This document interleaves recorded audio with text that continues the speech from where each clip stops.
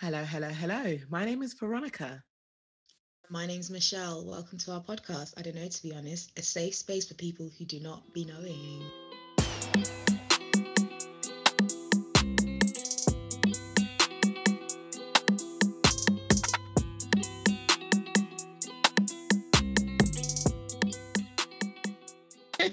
What? Hey, Deborah's like, what the hell just happened? The- what the hell just happened? Hey guys, hey guys, hey guys. Yes, we're back again with another episode. Hi Veronica, how's it going, babes?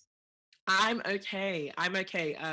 I'm even better now that Trump is being dragged out of the White House, even though, Ooh. hmm How are you guys feeling about that news?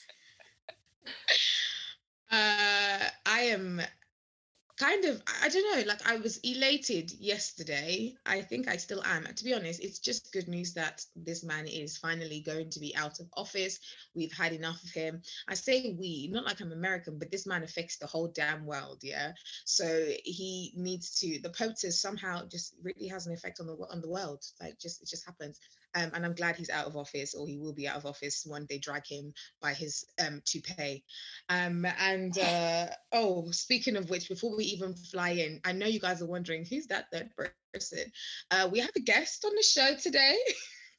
So if you hear her speaking, I will quickly introduce her so we can continue our conversation about yay, yay, yay. The POTUS is now Biden. We have a guest, Deborah. He's my really good friend, and she has decided to agreed to grace us with her presence to have a nice chit chat. And please, Debs, do you want to introduce yourself really quickly before we fly right in? My name is Deborah. I'm an English teacher in the sticks. Basically, what it is. What it is. Deborah said she's out here, but is she here? But is she? Literally.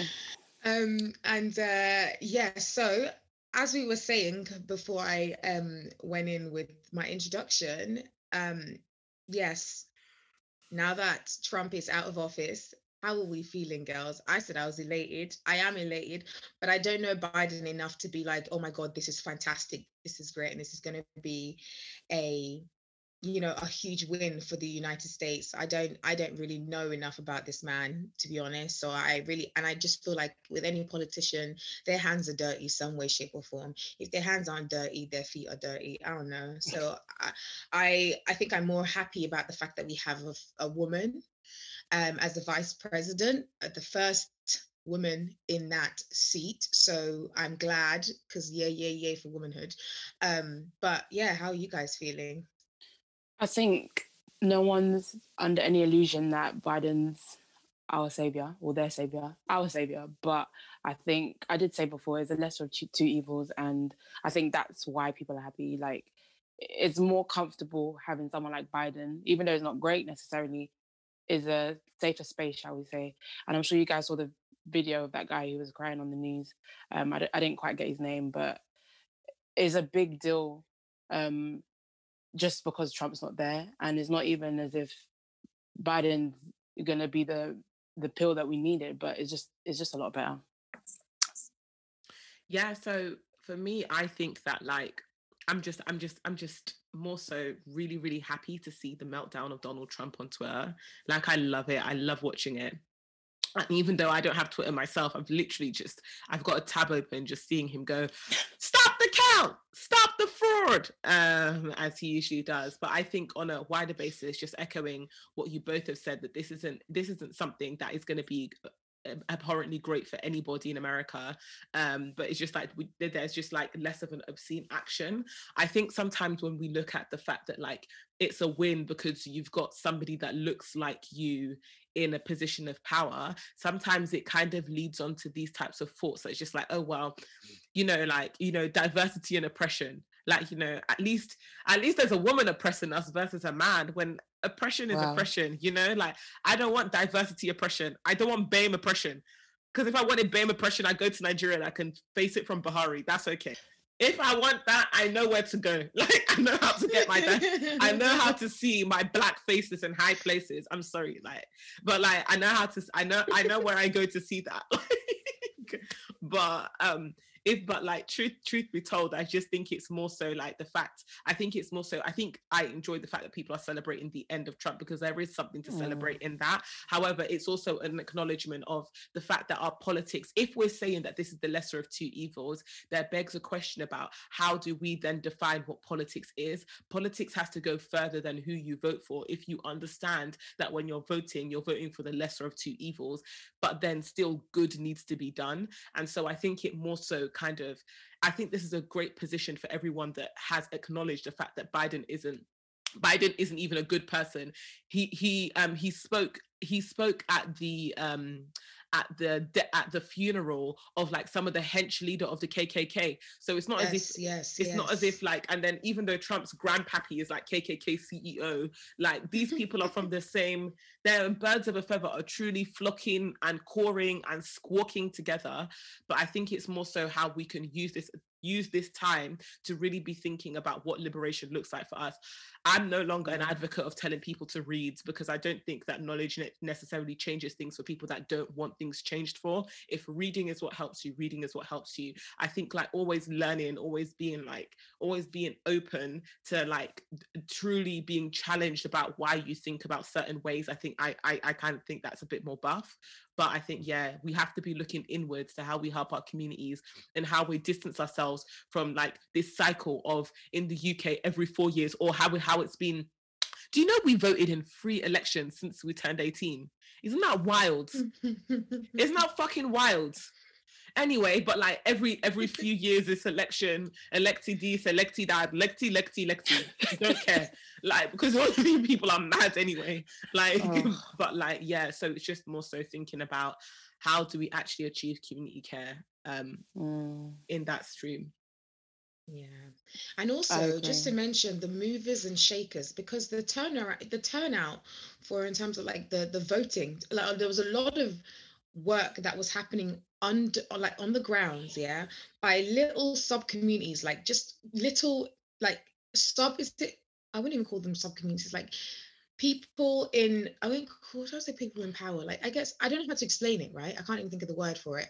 So there are a lot of, I think there's, what's that woman? I forgot her name. I was just reading about her. Stacey Abrams. Yes, you know, people like that, the actual movers and shakers on the ground. You know, like there's more room. So when we talk about actually making a difference within ourselves, within our community, because actually, when you think about the presidency, that is such a big seat. That's so far from, you know, us, the people. You know, so while they're doing things in the grand scheme of things, right, those grand scheme things don't necessarily affect us in our everyday lives as much, you know, and as readily. So actually a lot of the impact is by the people who are not necessarily at the top, because it's like they're dealing with bigger issues, and it doesn't necessarily filter down to us as readily or as easily or as quickly. So it's actually the leaders of the smaller communities, the smaller subdivisions of community, of the country, and that's where I actually see a lot. That's what impressed me more than anything, actually, the people who did the work on the grounds. Yeah, grassroots. Make the change. Yeah, exactly, the grassroots. And that to me was, I think that's the pride I took from this election, actually. Hearing these names and seeing these people and saying, okay, this is what we did to get this result. And that's just to show you what the power that even the I can't think of the word, but the power that we the people have in our communities, you know, the leaders in these small communities have to make changes happen worldwide. It's actually huge.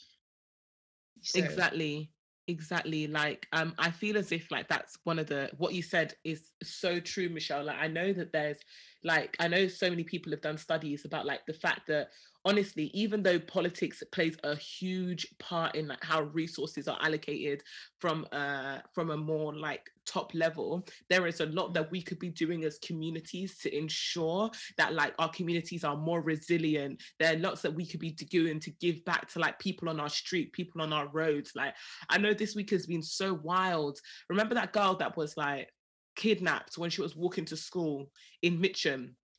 Oh goodness gracious! Yeah, sorry, Honestly. trigger word, everybody. Sexual assault. I should probably have put that. We'll put that in the title for today's episode or something.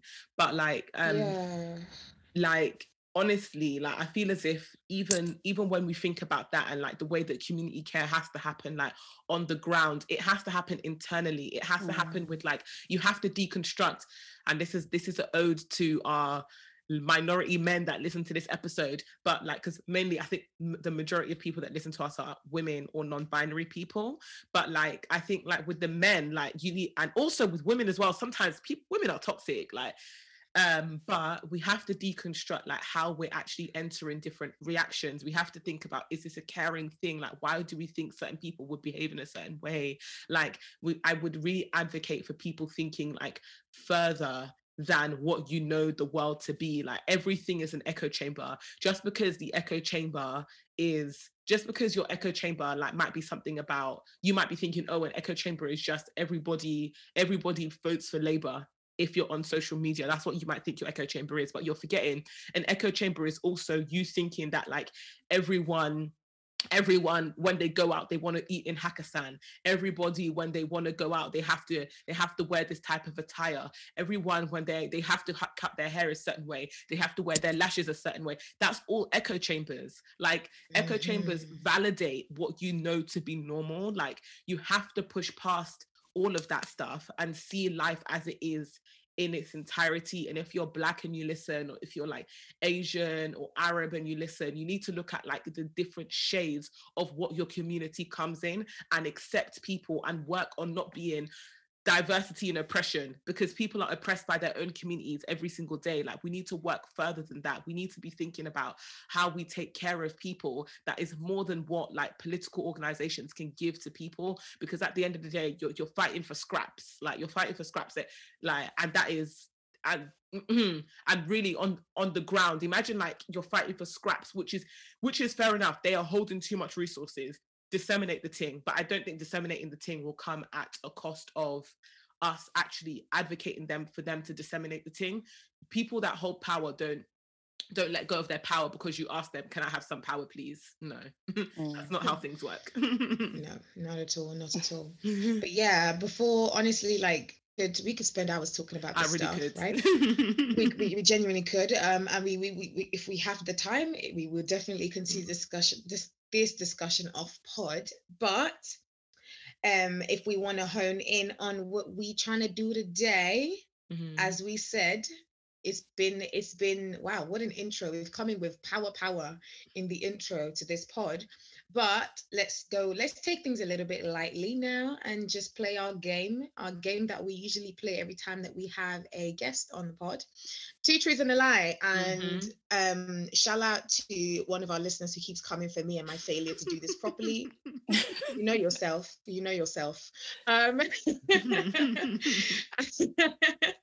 And so we're gonna start again with two truths and a lie, and I am gonna have you, Deborah, kick us off, and then without copping out, I'm gonna go second, challenge myself to be able to think quicker, and do this properly, and then Veronica, if you're happy to wrap up with the last being the last. Wow. You go next after me. Okay. The English is not Englishing today. And I'm an English teacher. Well. Okay, Deborah. Two truths and lie. Whenever you're ready, fire away. I was about to say never have I ever. Oh wait, is the theme is education, right, for this one? Yes. The theme is education. Okay. The pressure. Okay. In primary school. Oh, hold on. Can I go second? I am screaming. I am screaming. Okay. Now I have to go first. Damn it! You know, sometimes when you just overshoot, you challenge yourself too much. Now I've challenged myself to say I'm going second. Now I have to be first. For God's sake, that's okay. I'll go with it. Okay. Two truths and a lie. Right. So I went to primary school in a different country. I was a prefect in secondary school. And because the prefectship was oversubscribed, they had to make a new role, new prefectship title, which really didn't make sense, called reading prefect. And I repeated what do you guys call it in this country now? Because I was going to say primary four, but year four in it. Yeah. I repeated year four year four of primary school. Okay. Debs, do you want to go first or should I go first? I'm torn between two because... Wow, you better not be the repeat one because I'm going to whoop your ass. So that means we know that the repeat one is a fake. No, it could easily be true, but it's just the fact that you're torn between two. It could easily be true, but it's just like... That's true. No, I'm torn between two because I don't know what your primary education was like. But I think, and I can't remember if you were a reading prefect. This says a lot about our friendship, hey? Oh, whatever. I think the lie was the fact that you repeated year four. Yeah, I would say the lie is that you repeated year four, but I mainly think that that's the lie because I know you went to primary school in Nigeria, and I have a funny feeling that if you wanted to be something would have to move in order for Michelle to be that thing. So I think that one is probably a lie. But if you repeated year four, honestly, yeah, I think that's a lie too. I don't know. But then you'd hide it if it was the truth. Yeah, like you're not gonna be like, oh, by the way, guys, I repeated primary four. Well, I could have actually, because then technically it would make sense that you guys didn't know that until now because I've been hiding it so well. Yeah, that's what we're saying. So it could be the truth. That's what I'm saying. That I'm just admitting to it now because I've been hiding it. That's true. Do you know what I mean? She'll get mathematics. I understand. Yes. But you guys are right. I never actually did primary four. I skipped from year four, year three to year five. I was just too intelligent to have to do year four. So that's why technically I should be in the year above. They brought me back when I moved to this country. When I moved back here, they were like, yeah, you're too young to be in year 10. You have to do year 9 again. And it's because I skipped a year in Nigeria. And I'm also I'm thankful that you guys would think that that's also a lie. I don't know if you did it as process of elimination, but also the fact that it's just very not like me to repeat. I genuinely just, I don't really... I'm an academic, innit? I'm an academic, so I rarely have like failed exams. Or not gonna lie, my history would say otherwise. But I used to be mad intelligent. That's all I've got to say. Used to, past tense. But yeah, yes, you guys are correct. So my truth, two truths and a lie. In my entire school career, I was never removed or parked. In secondary school, I was head girl. And in primary school, I made fun of a boy because he had a big bottom lip. A young black male. You see, the thing is that in primary school, like, I feel like because we were all toxic, you know, we were all actually, how far can you call like an under 10-year-old person toxic? But we were all products of the anti-black environment we lived in. So I'm tempted to say that bottom one was the truth. Now you've told us you're a head girl, so I think the other one is a lie. This is just my process of elimination though. So Michelle, what is your thing? Of course, I know she was head girl, because we went to the same secondary school. So, and never been parked. I'm not gonna lie, I do think that you have been parked before. What's parked? Is this a South London thing? Oh gosh, it's a South London thing. Gang. Deborah was gang. Deborah was a good girl, and then I think I remember the day she got parked. I think I know the day that she got parked and she'd be disruptive. I think I know that day because Deborah was a good girl at school. She Mm. didn't really used to move mad. She wasn't wayward. So I feel like she went through a moment of rebellion and ended up parked. Parked means, you know, when you're in lesson and you're being so disruptive and they kick you out of the lesson and they put you in another lesson. It's a disciplinary action. They park you. So basically, and then put oh you my in god, another they basically lesson. put people in prison. Is this not Yeah. prison? So they say you're in maths, yeah? You're in maths and you've been disruptive in the math lesson. They kick you out of that math lesson and they might put you in another, like, because they won't put you in any room. They will just put you it's weird. Why did they move you to another lesson? That has nothing to do with you, by the way. You're just in it, Deborah. I mean, we that's my still do that understanding. today. Yeah, they Yes, move you now. into another lesson. So now you could literally be in like geography. And it's almost like they know that that's just not good. It's not going to be productive for your time. You're missing out on your lesson for something you're not even in a lesson that you understand what's happening. You're just in there because you're at the back as well. They just put you there so they can keep an eye on you. That's That's wild. basically what parked means. And then obviously there's other things that they can do when they suspend you, which we didn't get that. What was the other one? Oh yeah, detention after. Report, yeah, green, red. Yeah, all those other things. Yeah, so I remember the day they parked Deborah because I was wondering why she's in this lesson. I think I remember that day. So based on that, I think the bottom said that. So you said you've never been parked, but I know you've been parked, so that's the lie, and the other one's the truth. The bottom lip. So the bottom lip is the truth. Yeah, I think that's the truth. Wait, what? Is two truths of the lie? No. The bottom lip and the head girl is the truth. Okay, cool. And Veronica, yours was bottom lip and head girl. So the lie is I was actually deputy head girl. I'm screaming. You know what? She right? That there was Deborah, something in semantics. Yes, Deborah, you know what? I was thinking this because Dee was head girl. Yes. Dee and to this day, girl. she doesn't let me forget it. Dee was head girl. So the minute I said it, I was like, I think there was another person who was in that role. But as far as I'm concerned, I was voted by the people, and that's all that matters. I feel like she got in on the teacher vote, and that's all politics there. We won't go into that. Wow, so basically she got in by the electoral college, not the popular vote. Not the popular vote. I mean, Veronica, you go. Oh, my turn. Okay, so so I went to the same sixth form. Like I went to the same sixth form that was in my school. That was one of mine. Okay. When I was younger, when I was in primary school, I ran into a wall and I bust open my head. Wow. And I used to get really annoyed by the way when people would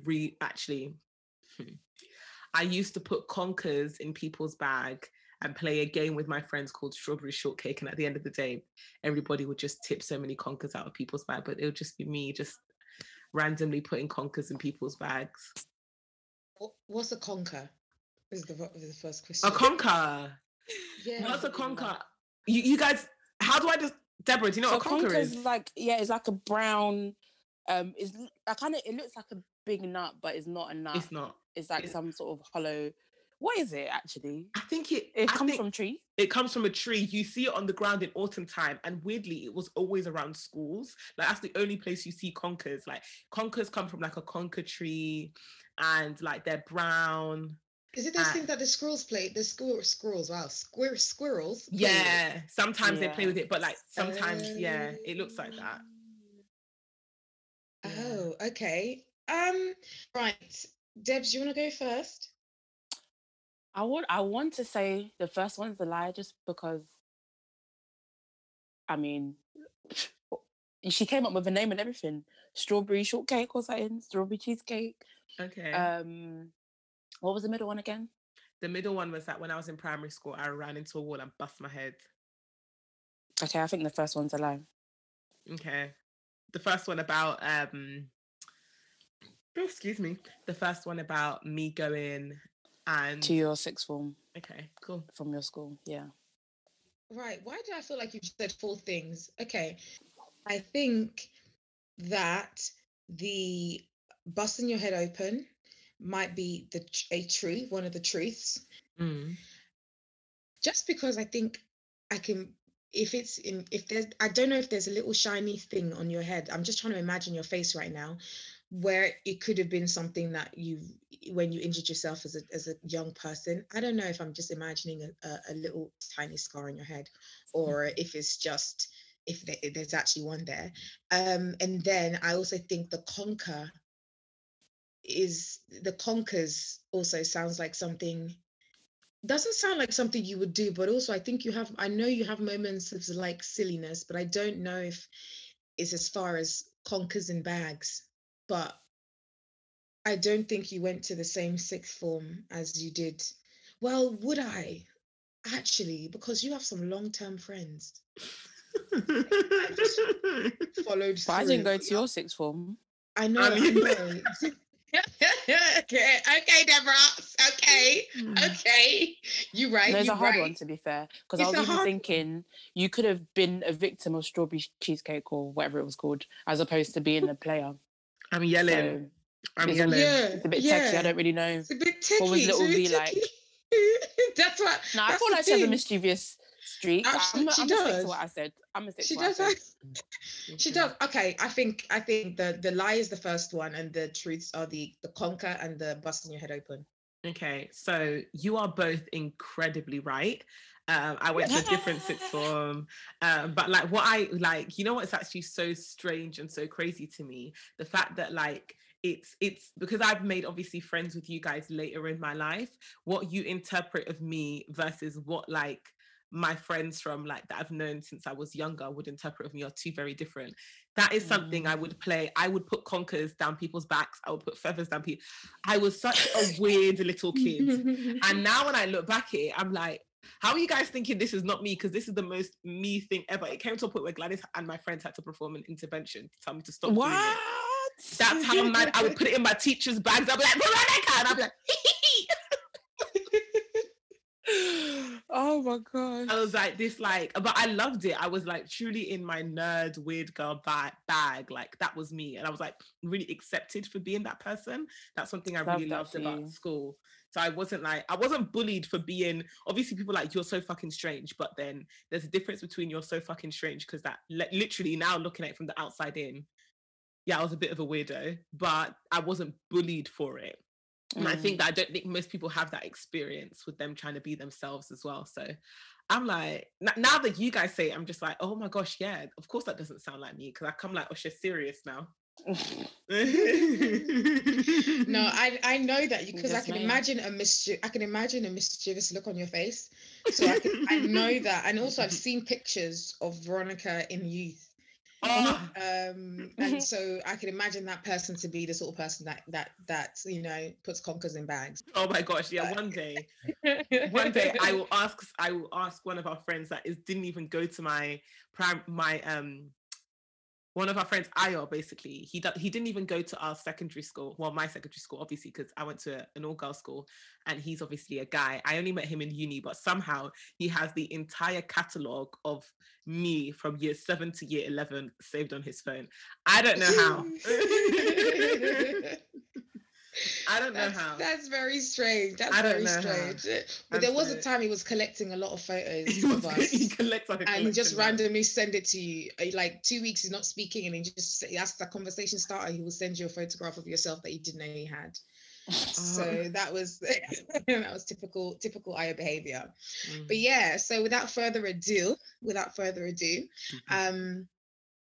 we would like to, so as Deborah has introduced herself as a teacher, she's an English teacher, I would like for you, Deborah, to kind of give us a bit more context as to what you do. Obviously, we're not really spilling our tea over locations because, you know, we're not really trying to expose ourselves like that. You know, you should need to maintain some level of privacy. But yeah, if you could give us a bit more information about what you do, where you do it in terms of like area, but not necessarily the specific location, and we'll go from there. We just want to know what it's like as a teacher, an educator in this climate, in this country, and in your area. Okay, so I don't really have like a romantic story to tell you about why I'm a teacher and the mission. Well, I guess the mission is becoming clearer, but that I'll go on to that. So it's 2 years out of uni. I was trying everything and anything to get a job. I did study psychology. I hope I'm not giving too much away, but I studied psychology, but I wasn't sure about what I wanted to do. I mean, that's fair. I made a decision when I was 18 or 17 actually, or 16, because I'm young. I don't really know, but I feel like the pressure was on for my parents, like, yeah, you need to go to uni, so figure it out. So I was like, cool, I'll do psychology and I'll convert to law. And then along the way, somehow I ended up on a drug and alcohol placement in Northwest London. And I was like, yeah, I don't think I want to do law anymore. But also, I'm not sure that I'm necessarily ready to do this whole, because it was heavy, like the stories I was told, it was so heavy. I was like, I feel like for right now, this isn't where I want to be. And that was okay. So coming out of uni, I was like, I would say I was lost. I literally did courses. I got scammed. I was trying to do a HR course. I got scammed by this company called Silver Hill. Yeah, it was really painful. It was really painful. But all the while I was tutoring, and then it just got to a point where I was just like, what do I do? What do I really want from life? And I was like, to be honest, like, even though I said with my chest from young that I would never be a teacher, like there's something in me that wants to work with, not wants to work with children in a weird way, but like wants to like just be a positive influence in younger lives, even if it's not teaching. So I was like, you know what, let me just give this whole teach first lark a go. So I did, and I was successful. And I was like, cool, I want a primary placement in London. And they say, bet, here's a secondary placement in the east of England. Yeah. So I was like, oh, okay. And to be honest, I could have probably argued my case more for staying, because a lot of Londoners who were moved, or they attempted to move, they fought their case and then they actually were able to stay, but I didn't. I was like, you know what, maybe this is where I'm supposed to be. So I moved. I've been here. This is my 3rd year now. And yeah, it's definitely been interesting. Like, I feel like it was actually so important for me to be here, because it's like the students relate to me. And this isn't necessarily all the students, but I mean, first of all, they thought I was 18, which is wild in itself. They thought I was like on placement, because they were like, you look so young, madam. So I thought I was like a 6th former doing placement to learn how to be a teacher. I was like, no, I'm actually a real teacher. But I think they like the fact that I understood what I was saying, even when they weren't trying to be understood. They like the fact that they were just understood differently, and they'd come to me and share their experiences. And I was like, you know what, actually I'm here for people like you, because a lot of people who do teach first, they're like, there were so many people from Oxbridge, people from Durham, like all these, those big institutions. Say what? These places. I mean, yeah, you could call them that. And they could have been there, and I feel like the students' lives that I was able to impact wouldn't have been impacted if they were there instead. So like, despite the fact that I wasn't eager to be here, it's my 3rd year here. I don't have to be here anymore, but I still chose to stay. And it's like, I know why I'm here, and I know, like, I'm so happy to like that whenever I leave, like, I've like lives would have been touched because of my presence there. So yeah, I know it's cringe, but yeah, so that's what I do. I'm an English teacher. I don't have an English degree. Definitely learning on the job, but I do the best I can. This is absolutely, Deborah, that is such a beautiful explanation. Like, honestly, truly, like, honestly, you can tell that this is a kind of directional thing that's like bigger than you. Like, it's just like, okay, I've been directed here, I'm gonna stay here, I'm gonna feel my vocation. I've been directed here, I'm gonna stay here, I'm gonna do what I need to do. And I'm so grateful that even kids have you in the place. It's just like you were saying, that you are coming to them from a more realistic, not I'm here with all this theory of teaching that 1 + 1 is equal to 2, and I'm here to tell you that it's a 2 thing. And it's just like, sometimes it's just like, just calm down. And I think that is definitely something that I think we should all learn in all of our in all of our professions. But you raised a really good point about not knowing, yet when you're teaching, it feels like it's something that's like, this is where I'm meant to be. But I don't think that doesn't excuse from it being hard. So what are the positives and the negatives of you being a teacher, as well as being a Black teacher in the east of England? I don't know if that has its own positives and negatives too. Oh, so focusing specifically on being a Black educator, what's the positive and what are the positives and negatives? Yeah. Oh, what a question. That's hard, because straight away the negatives came to mind, and obviously we don't want to start there. I would say straight away. I haven't even asked the question yet, but I ain't gonna lie, that's the truth. Immediately asked the question, I just thought, see this world that we live in. Do you know what it is? I think, despite all the like cute stuff I just said, is hard. Like, I think even despite the fact that I'm Black, just moving away, like, and doing life, because it's not the same as being in university. Like, you all move, or many of you moved during university, you're all doing this thing together. Like, there's so many of you on the same page, and you have like a community of like people on your level. But I came by myself, and this is something I complained about time and time again. Like, how can you move me to Peterborough and no one from my cohort? First of all, I was the only Black person in my cohort. So there were 60 of us in the east of England. I was the only Black person. I was like, okay. And you moved me to a place I don't know, with no one that, do you know what I mean? I was just like, what did you people do to me? Like, but so I think, first of all, it's not that I'm isolated, but there was obviously an element of isolation, because it's like, you people I remember, sorry guys, I'm like kind of all over the place, but I remember feeling so out of place. Like, it was our first, so during summer, after I got the Teach First placement, we had like 5 or 6 weeks in different places. So we were in Leeds for a week, I was in Canterbury for 2 weeks, I was in Peterborough for a few days. Like, I was like literally all over the place as part of the training. And I was just like, I remember like calling my big brother, and I was like, I just felt out of place. I was like, these people are like me.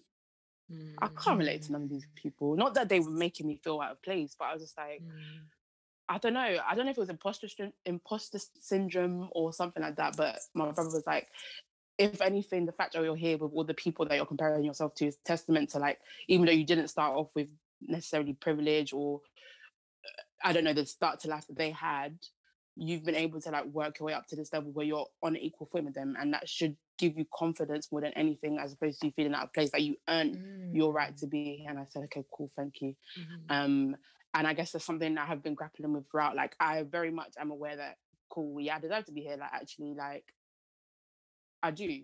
But then at the same time, it's like, you don't see your people, and I feel that I don't see my people being my browns, but yeah, and I don't know.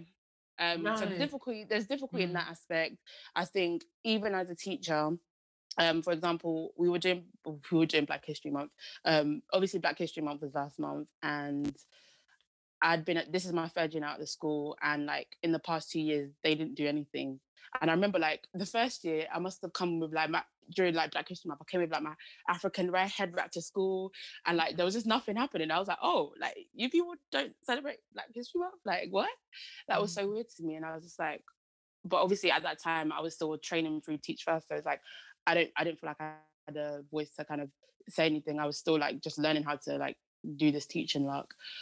So then this year I did make a fuss, especially in light of like everything that's been going on, from like COVID and like how it impacts BAME people in the West, to obviously George Floyd, like obviously all the Black Lives Matter protest, all of it.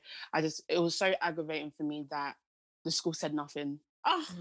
That really pained me. The school said nothing.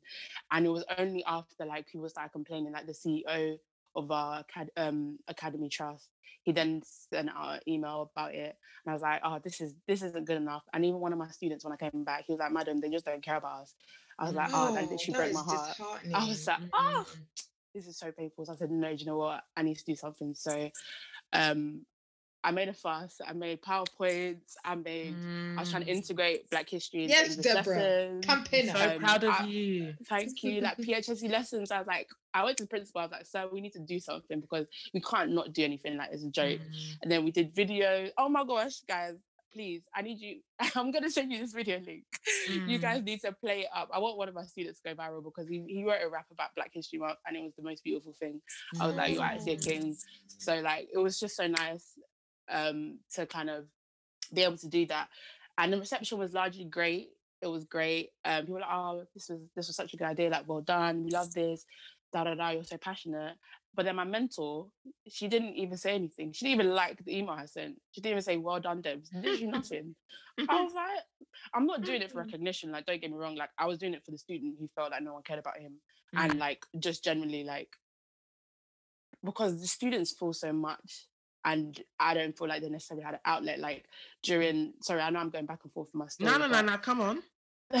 During COVID, obviously schools were shut, but then towards the end, it was open for year 10s, like ahead of year 11. And one of my students, she wrote a poem called I Can't Breathe, obviously inspired by George Floyd. And she said her parents are struggling. She's a young Black, she's Nigerian. Her parents were like struggling to talk to her about it because they just felt like it was too much. So like even the parents are overwhelmed, and it's like she has all these feelings. And another person, one of my students, she like drew a picture and painted it, and I was like, they have so many feelings, but they have no outlet. So I was like, I'm doing it for those students essentially because they want to say stuff, but they don't have places to. They don't have a platform to share it. So I said, I can be that person, and if that's part of the reason I'm here, then cool, I'll do it. So yeah, I'm doing it for those students, and she didn't like it. I was just like, oh, not that I did it for you, but it would be nice if as my mentor, like, "Oh, Deb, you know what, you did a really good job with that. Like, well done." But nothing. I was like, okay, cool, it's whatever. Like, we keep it pushing. So I think what I'm trying to say with all of this is, I think one of the difficulties of being a Black educator here is that, or especially in the space I'm in the school I'm in, I think some people found it awkward. Some people find it awkward, and that manifests in their choices to not say anything or like a picture or not a picture, like the video. I think one of the difficulties is I feel that they're awkward, and I feel like some people don't know how to talk to me, and I don't know if I'm reading too much into stuff because I might be, but I feel like it's hard for me to feel comfortable when I don't feel that they feel comfortable, or they don't know how to like talk to me, and like, I don't know. So I think that's one of the difficulties of being a Black educator where I am. But that being said, they are trying, I guess. So we made a BAME committee, and I was included as in like some meeting and stuff like that. So there is some, I guess, things are looking better than when I started. Like, I can say it like that. But yeah, I don't know. But one of the joys, I guess, is I have, I guess, a wealth of experience. It is interesting, like, coming outside to teach, because I think a lot of people felt like, oh my gosh, London is so bad. Like, when you go outside, it's going to be a breeze. It's really not a breeze. But I've actually come to learn more about Eastern European people where I didn't necessarily have that much knowledge before. And it's funny because it's like the slang we use, or like the popular slang that I guess gets put, like, is discussed in classes in London, like coming here, is a lot of like Urdu. That's the slang that even the young white males are sharing in class, and I just find that I like that. Like, it's cool. Like, it's interesting how just the different plays, the different influences on their like pop culture, so should we say. But yeah, there's pros and cons, but I do like the fact that, like I said, I'm a young Black teacher that, even though there are not that many Black students, that a lot of them can just relate to, like, you know what, madam, you're a bit like us, and we like that. Like, cool. One thing I love is that they call you madam. I'm like, that's so cool. That's so cool. I'm definitely gonna call this thing Madam Debs. Madam Debs. Yeah, it is cute. It was a while to get I was like, huh? But yeah, it's just so normal to me now. But it's cute. Yeah. I was thinking, I was like, sorry, Debs, I cut you off. No, that's all. Wasn't really saying anything. Nah, I was thinking, I was like, this sounds like what you said, it sounds like, firstly, one of the cons and stuff, I feel as if this is what happens when it's like these attitudes of scarcity, like, you know, and by what I mean by this is that you're only saying that a few Black people can ever make it to a certain space. But then you know that, like, you know that there's so many capable Black teachers, you know that there are so many capable Black people that would like to be teachers, etc. But you're not funneling the kind of resource pipeline that allows these people to be teachers if they want to be. And then what it then manifests as is when you're like the only Black person in a certain space, or like the only Black person that wants to do a certain thing, because Black people can do all the things that they want to do, it also then turns into be a situation where you're always feeling that the effects of like the negativity. And I find that, like, from what you've said, I'm like, this is so shit, because we know like how shit like the education system is for like Black students anyway. And then you're a Black teacher that just wants to give people an outlet, that just wants to do this. And then like the because you're like the only Black person that's there, so it's like you almost have to be the voice for these people. And it's not as if it's a bad thing. I'm not saying that's a bad thing. I feel as if that's like something like it's a good thing. But it's kind of like, Maggie, when are we gonna get a break? When are we gonna get a break? But like one thing I will. Oh, sorry. No. That's all. I think based on what you said, I think yes and no. Obviously, I came here through Teach First, so I was like, and the people that were being moved out, they didn't want to be moved out. So I think is about funneling people in, but also some of them don't want to be here because they already know what they're going to be up against, and I guess they don't want to smoke, so they choose not to. Exactly. So it's tricky in that sense. Like, there are other Black teachers in the school. I think there are 4. I think there are 4. Obviously, all SLT. Anyway, let's not get into that conversation. SLT is senior leadership team, by the way. But yeah.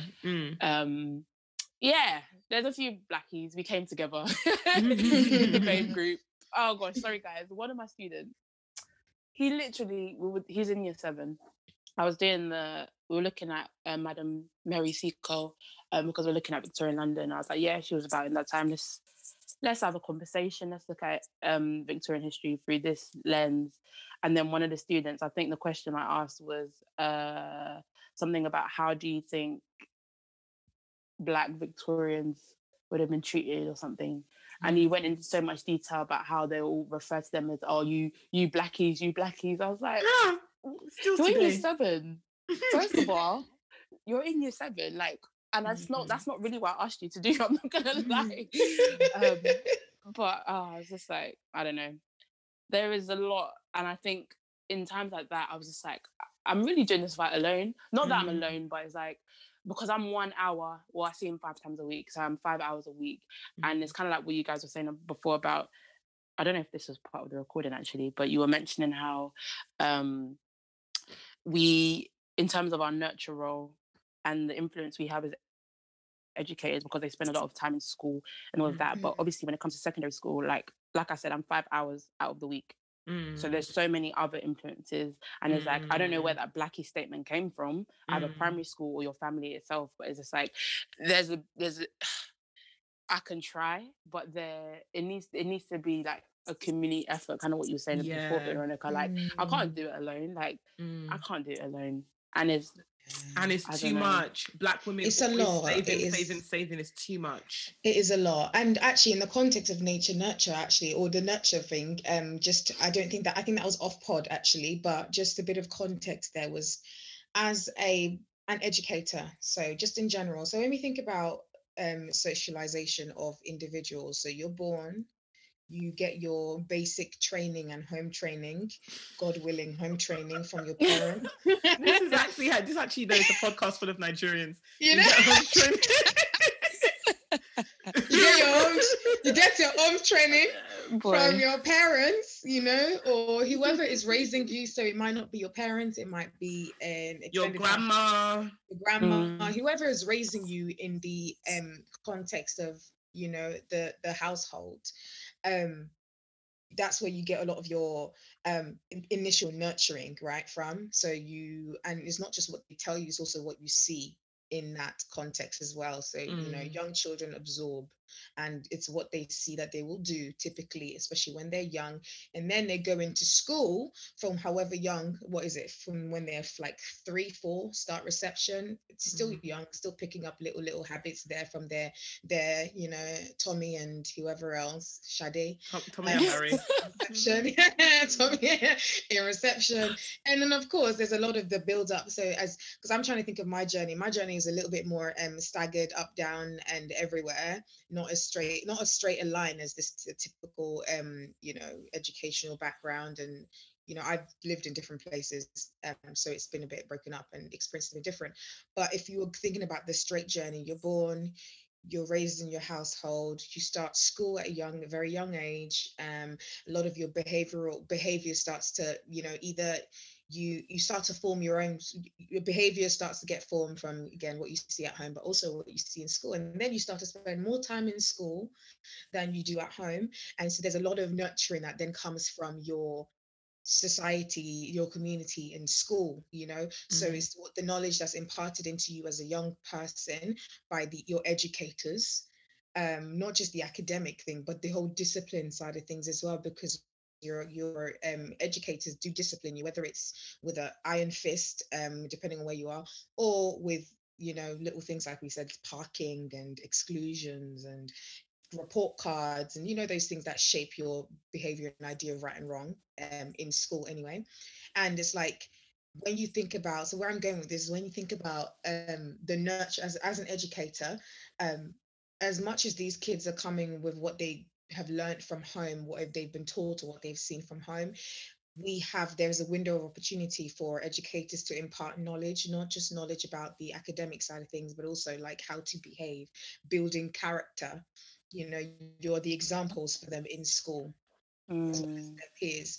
So that's what we were basically talking about, that if you're like, for example, you're trying to raise upstanding citizens, you're trying to educate them, tell them what they should know, the facts, and so English, how to write an essay, how to do this, how to read, how to interpret.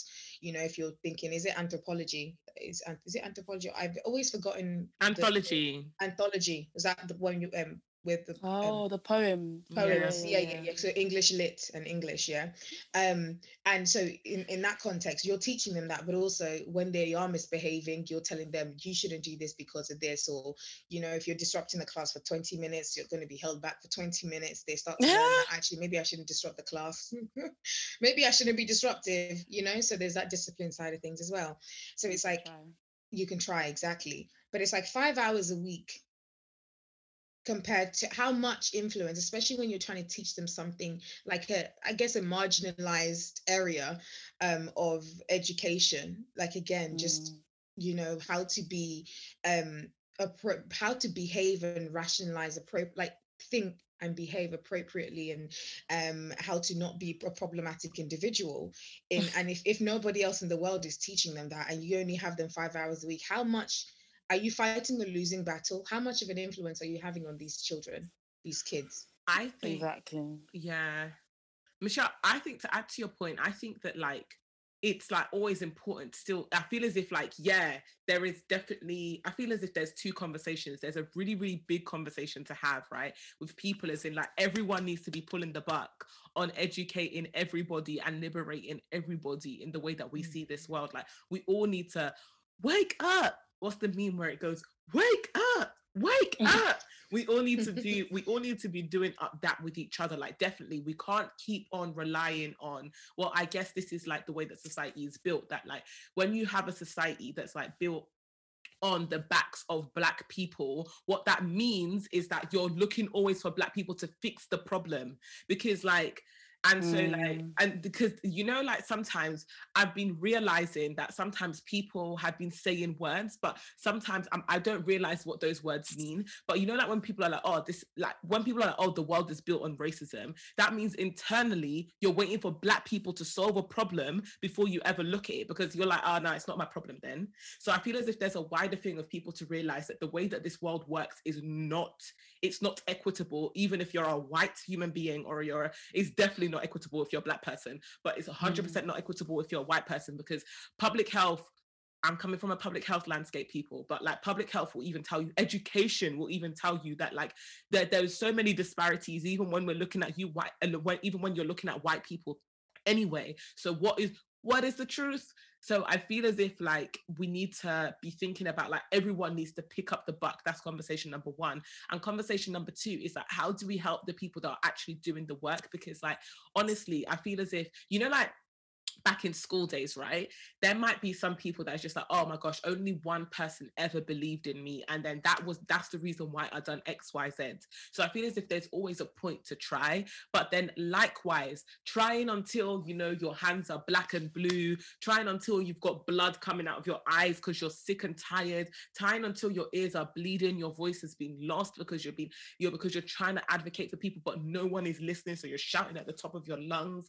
It's like a spiritual battle with the soul. And I feel as if this is why we as Black people that are on journeys to do different things in different avenues of life, where we're trying to like where we're trying to speak on liberation of like our communities, we also need to really, really care about the way that we nourish and nurture ourselves.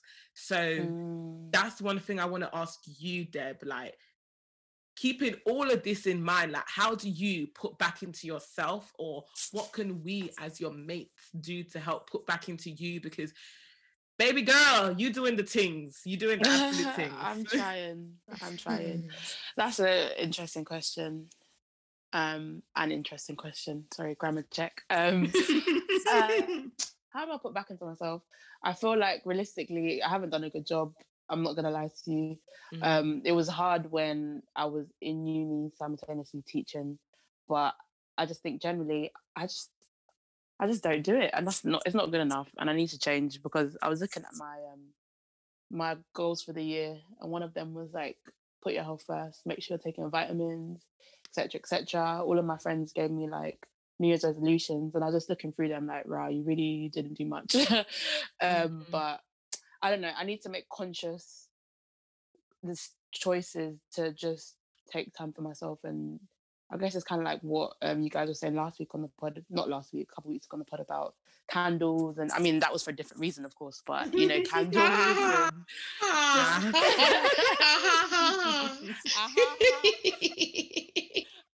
Yeah, just, I don't know, I need to make a conscious decision to just do better for myself, because it's like I put so much into others, nurturing the generations below us, yeah, but like I need to put back into myself as well. It's so important. So I'm trying to make a conscious decision to do that.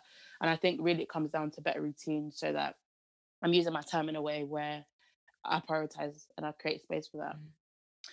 But in terms of the other thing you were saying about the wider conversations that we need to have, I think if there was more diversity in the upper roles when it comes to schools, there's so many, but obviously SLT, and if we're an academy, the CEOs of academies and things like that, I think that will be easier, because it wouldn't just be me and a few others trying to fight this fight. There will be, you know, from a SLT perspective, it will feed down into it anyway. So I guess that's the fight that we're trying to fight. But I think ultimately, like, I am gonna do what I need to do as long as I can do it, especially while I'm here, because I think it'll be such a shame for me to be here and not, do you know what I mean? Especially when like they're crying out for it, because like I am trying to raise a generation of like better humans, and as hard as that is, do you know what I mean? The change needs to come, and I think I'm not exclusionary in any way, shape or form at all, but like especially when it comes to like our young Black men, like I really just want to, because there's just so much that they go through, and I think it's heavy, man. But it just needs to be done, and I just want to raise men that are better than many of the men that I guess we've encountered. So if I can start there, that's what I'm gonna do. Why are you making noises, madam? I said, woo, child, raise the men, raise the men. Different. You see, with me, on one part, I'm just like, yes, Debs, 100%. I'm also like, why is it always Black women? Where are you? What?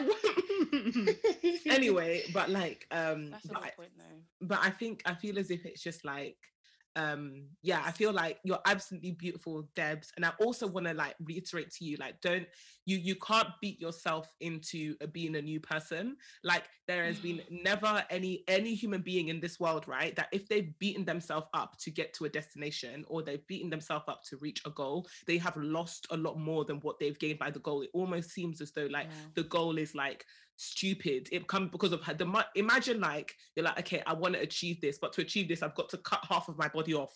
You're like, okay, you've achieved this thing, but half of your body is lying in the gutter.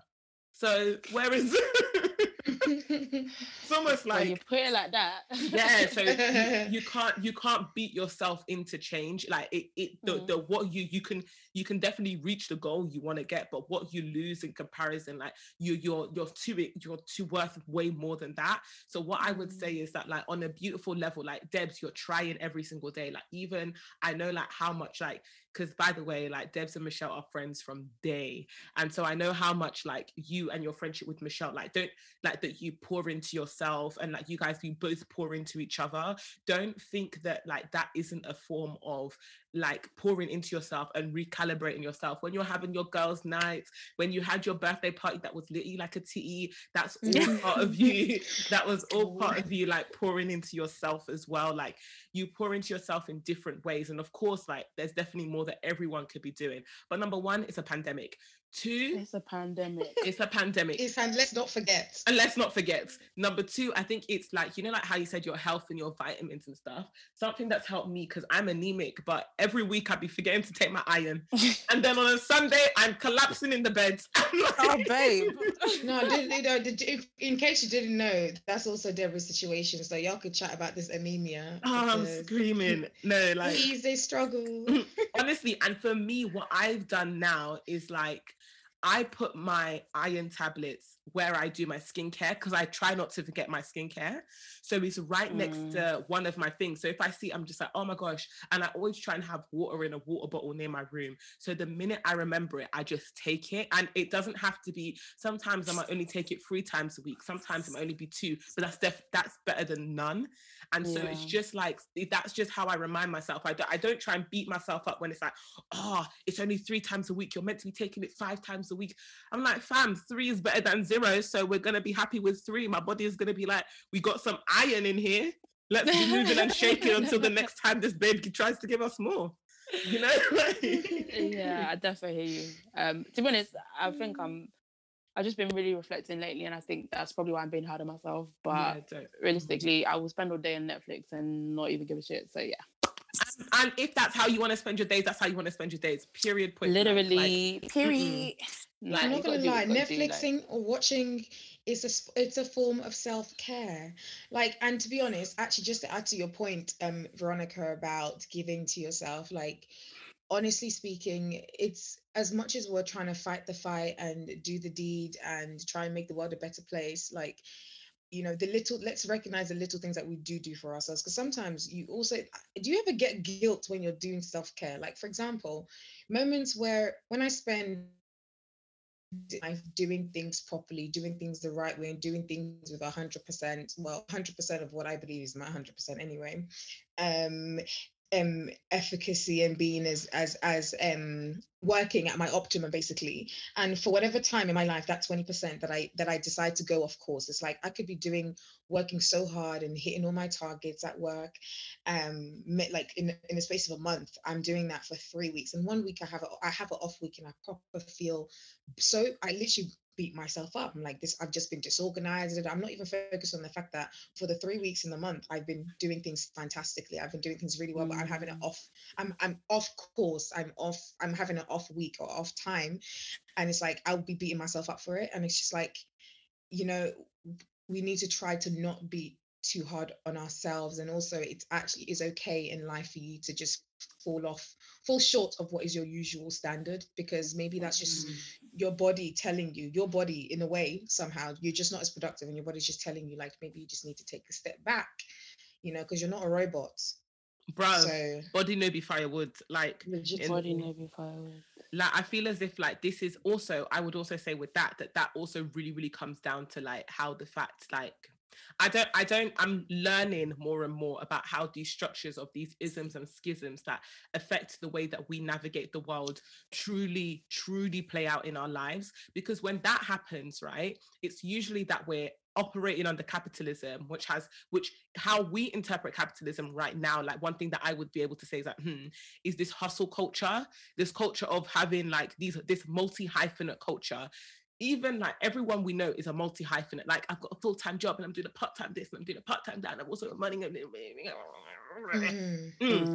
that type of culture that like we're inoculated in burns you out, number one. And that is a fact. That is a facet of capitalism. And I'm trying to have 8 streams of income so that when the next global recession hits, I'm okay. Are you listening to yourself? You're telling me that you have streams. Bruv, are you listening to yourself? That you're saying that you need to have 8 streams of income to be okay when the next global recession hits? Are we not actually looking at the system that created this and like saying to ourselves, why do you exist? Why do I need to be doing 8? Am I octopus? Do I have 8 hands? and I'm not gonna lie, if there's anything that this pandemic has taught me, it's just like how little control you have of anything. You actually have like how little control you have of everything, and also how futile, like not futile, the word isn't futile, but how quick like everything can just stop, whether in case of like you lose something or you lose yourself, as in life just goes bam. Mate. And it's like, that the line will shuffle. You've just left, the line will just shuffle along. Like, you need to remember, like, there needs to be a balance between, I want to do all these things because like there's a passion, that lines the things that I'm doing. I want to do them because that's how I feel productive in my life. And to be honest, I know what it's like when you just feel like you've not been productive, and how that's also very important. It's important to know that, yes, a lot of people do stuff. Some people do stuff because they know that I need to stay active. I need to stay stimulated, and I want to, because if I don't do that, then it starts to affect me negatively. Starts to affect my pocket, one, and that's your livelihood, boy. And then, or it starts to affect you, like your mental health, because it's like you genuinely feel demotivated. When you have a structure, sometimes people need a structure. They need to have things that they do. They need routine. Fine. Balance that with, I need to do this to survive. I also need to do this because for my mental health, I need to be productive. I need to do something that yields some sort of benefit, yields some sort of positive outcome for myself. And then there's, okay, yeah, I'm doing the things I need to do to survive, the things I need to do to survive. And then I'm doing this because I want money. I'm doing this because I want money. I'm doing this because I want money. I'm doing this because I want money. Did I glitch? I feel like you've got someone in your head. Yeah, I think you've got someone in your head. Baby. Yeah, you're really driving in for somebody. Yeah, you're really driving in for some capitalist princes here. Not to say that there's anybody in mind that I'm speaking about. Money gang will kill them, die anyway. Money gang will kill them, die, and it's like, okay, right. I just feel like maybe you just need to spread your priorities across, like you just need to. I think it's nice to want money, and to be honest, people like the Steve Jobs and the my dear, them and there. I don't even necessarily know if it's because they had 9 streams of income. Some of them just had a sweet idea. Some of them also had subjugation of several people around the world. Do you think Steve Jobs could be who Steve Jobs would be if he didn't decimate the Congo to get coltan? Do you think these people could be who they're trying to be if they didn't try and like ensure that in certain places they've got such low labor markets and shit environmental health that will enable them to make so many phones and so many laptops that even me, I'm an Apple whore, so like, but like you can't take one without the other. Like, I'm sorry, like we're like, oh, Steve Jobs, oh, Bill Gates, but all at the same time, save the Congo, my dear. Wow. My dear. What I want is to. No, that's a word. That's an actual word. But like, yeah, I do think that just honestly, it's just a balance. It's like, live your life, live in the moment, and actually maybe not you know, I do think if you have 8 streams of income and the reason you're doing it is not necessarily because you're passionate about all 8 streams of income, it's because you want money. You know, when you die dead, because those 8 streams of income, they require work. When you die dead, your place is taken by some next man. Of So course. like, just remember that when you're doing these things. And also when you're like doing this and then now you're living in, I'm now alone. I don't have nobody.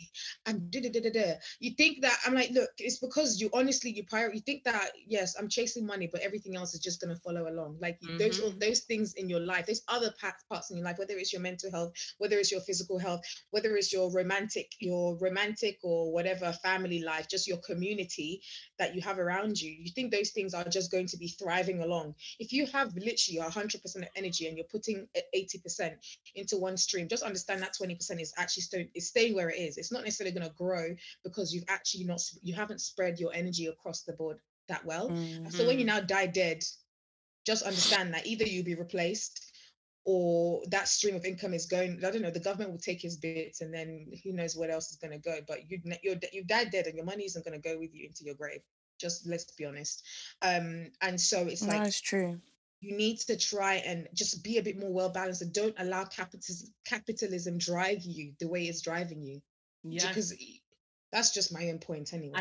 No, it's a good point. Nah, 100%. And I think that's a very personal PSA, but we can apply it to every situation that needs to be applied. But like also with like your thing, Debs, about like also feeling like, oh my gosh, like this hustle culture, it doesn't do anything for anybody. Like, and I know we can extrapolate it to certain situations, but it like we don't exist by not being in society, so we're like directly affected by what other people think is important. And so that doesn't mean that, okay, because we might be talking the things here tomorrow, am I not trying to balance a full-time job and like all these other things I'm trying to balance as well? Like it's a lot, like everyone's doing a lot. But also remember that sometimes when you're actually, you know, like because you sometimes dissociate from what you're doing. It's like, okay, I just need to do this task, or I just need to do this job, and I need to do this, and I need to do that. The one thing that's still constant in everything you're doing is your body. And so your body is like, actually, your body is the one that's actually doing the task. Then it's going from this task and it's remembering, it's like, fucking hell, we have done a lot today. Like there was, so like I had an exam yesterday, but like on Thursday I was meant to revise, and like Thursday I worked like, no, Friday I think it was. Friday I worked from like 9 all the way to 2, like back-to-back meetings. Wow. So I was like, fuck. And I had like an hour break, and I worked from 3 all the way to 9. And then I was like, okay, time to open my book to revise. And the book, I opened it, my brain was like, nope. And I was like, and I could feel myself beating myself up, like, oh my gosh, because my brain was like, I just want to watch Family Guy, like, but all of this stuff, give me stupid TV. And I felt myself like, I was like, oh my God, fuck. And then in my head, I'm like, similar to you, I was like, I haven't taken my iron, I haven't taken my vitamin D, you know, the weather is terrible, I'm not getting my sun hours, all of this stuff. And I was just like, you know what? I'm just going to take my iron, take my vitamin D, go to sleep and watch Family Guy. And then it wasn't until the next morning when I woke up, I was just like, do you know how much, like, my body done all of that work? My body woke up, done its little meditate, it done everything. And then you're telling my body, I have to sit down and revise this really intense public health theory. It's too much, you know? There's a lot. And to be honest, I did really struggle with my health at the start of this year, which is an important lesson to remember. Like, I remember I was in the shower getting ready for work. I think I passed out. It wasn't a long time, but it was because I hadn't been taking my it was the ghetto. That was so hard, man. It was so hard. So then I'm being hard on myself because I know I need to do better for myself. But at the same time, everything you're saying is so true. Like, you really, like, again, if you die, you die there. And then if I'm off, they'll get someone else. So like, I need to make myself a priority because I'm not their priority and I'm not supposed to be. So I'm proud. So yeah, and just before we even like move on from that as well, please, again, there's that expression of like, oh, what are you going to be doing now that we're in lockdown too? How are you going to look? Yeah, sometimes I'm finna rest. I'm finna rest. I'm finna sleep. I don't even want to think. I'm not even trying to. My new craft is I'm going to tap into my passions. Music is my passion. I'm going to write songs. Amen. But is there? How am I going to grind? How am I going to learn a new skill? God forbid. I'm not doing anything new. I'm actually just trying to survive. And that's also okay, you know, as you're talking about echo chambers, everybody is in this. Well, what have you done with your time? Not Fuck gonna lie, off. if all you've done is up your, improve your anemia, yeah, because you've decided to take more time for yourself. That's a very big thing. My brain is If all you've done shrinking. is improve your health, if what you've done is your skin has now cleared up from a little bit more from what it was before, because you've invested more of your money, you've spent a bit more money or more time into understanding your skin. That's a huge achievement in itself. No, I didn't happen to become POTUS in lockdown period, and it's okay. It's okay. I mean, I'm still working, so I'm not really, my life ain't changed. My dear, you're like, both of you guys are key workers. You're doing up key worker jobs. It is three much. We're gonna set manageable smart goals for ourselves. And even if I have to text you like on the day that I'm taking my iron tablets, even me, I've got 3 left. Have I got another prescription? No. So like so like it's like, yeah, even if I have to text you like, okay, iron, like, and I do my iron randomly. Apparently you're meant to take it in the morning because it helps. I'm like, at this point, at least I've taken it, that's fine. So I think it's just like setting it smaller and understanding that, yes, we do have like commitments to our bodies, like very much so. We do have those things like, okay, like I want to work out a bit more, but like but then what it is a reconditioning. You have to think of it, instead of thinking of it as meeting a goal, you've got to think of it as a reconditioning, because it's a lifestyle thing. Like I've had anemia, I don't know about you, but I've had anemia since I was in my teenage years. And same sis. Exactly. So it's not going away. So I need to recondition my relationship with it. So like in the long term, it's better. So that's what I remember about. Yeah. Anyway, boy, we've been talking for a quick 1 hour, 20 minutes. Crazy. Oh, wow. But yeah, so this was an interesting chat, kind of everywhere and anywhere, but I'm pretty sure like when we listen back to it, it's all very important conversations to be had. And honestly, like we could go on and on about this, but yeah, I think that we've pretty much. Have you been enlightened by this conversation? To be honest, I've definitely just. I have. It's okay. Genuinely, I've been doing my Sex and the City binge, and I thought that was an actual euphemism. I'm sorry. No. No. I've actually realized on all my years, that's the one new thing I just discovered it, and I think I watched a little snippet of something of SJP getting jilted, and I was just like, rotted. This seems intense. Like I want to know what this is about, and I just started watching it, and oh my god, it's so relevant to the dating climate, which is a whole another topic for another day. But that's part of my self-care as of recently. Like it's just really interesting to tap into. This is normal, this is okay, this happens, how do we navigate? Like that's my bag, innit? And I just need to feel less guilty about that, because that's what I'm using, and it's really been helping me, because I'm doing my 9 to 5, mate. I feel 8 to 6. Mate, 8 to 6, bruv. I think what we need to do, what I do anyways, I try and set myself like weekly goals. So for example, like obviously trying to do a degree and as well as like working full time is a thing in itself. But I feel as if like what I've got to do now is I've completely revamped how I'm approaching the degree, because it's physically impossible. So I just need to set myself weekly goals. And whenever I achieve them during the week, of course, like with time, I'll learn how to space it out, because I'm dedicated to growing in myself, and I'm dedicated to not stressing myself out by like putting it all on a weekend or something. But that comes with time. I no longer believe that these things have to happen overnight. I believe that like transformative change is actually change that takes a while to reconfigure what you know to be true. And so with that in mind, I think, yeah, even if it is with Debs, like, you know, those pill things that like you can get from like Poundland or Superdrug, and they've got Monday, Tuesday, Wednesday, Thursday, Friday on it. Maybe it's a thing of like buying one of those. They're like 30p. Buying one of those and putting a pill in every single day of the week, and then just put in that box, like maybe, you know, like maybe when you're coming into your room next to a bottle of water. So all it is just opening it, taking it, and then going. Or like, you know, that's what, because that's what I've done with putting my anemia pills near my skincare. It helps me, because it's better than like when they told me I needed a blood transfusion because I was so low. Wow. I was like, I was like, I'm gonna fix this myself. Don't worry. No needles. No needles. Like, yeah. Yeah. That's doable. But That's yeah, doable. yes. So I think we should definitely wrap up. This is definitely a very interesting conversation. And honestly, guys, I hope you've enjoyed listening to this. And I will be passing off the outro to Veronica today, because like I know how to do it in it, and so I've gotten my practice. And yeah, so if there's anything else you guys wanted to like put out there, Debs, do you want any plugation or plugation? Yes. I mean, I don't really use social media. I want to plug the video of that student rapping. I'm gonna give you guys a link. Okay.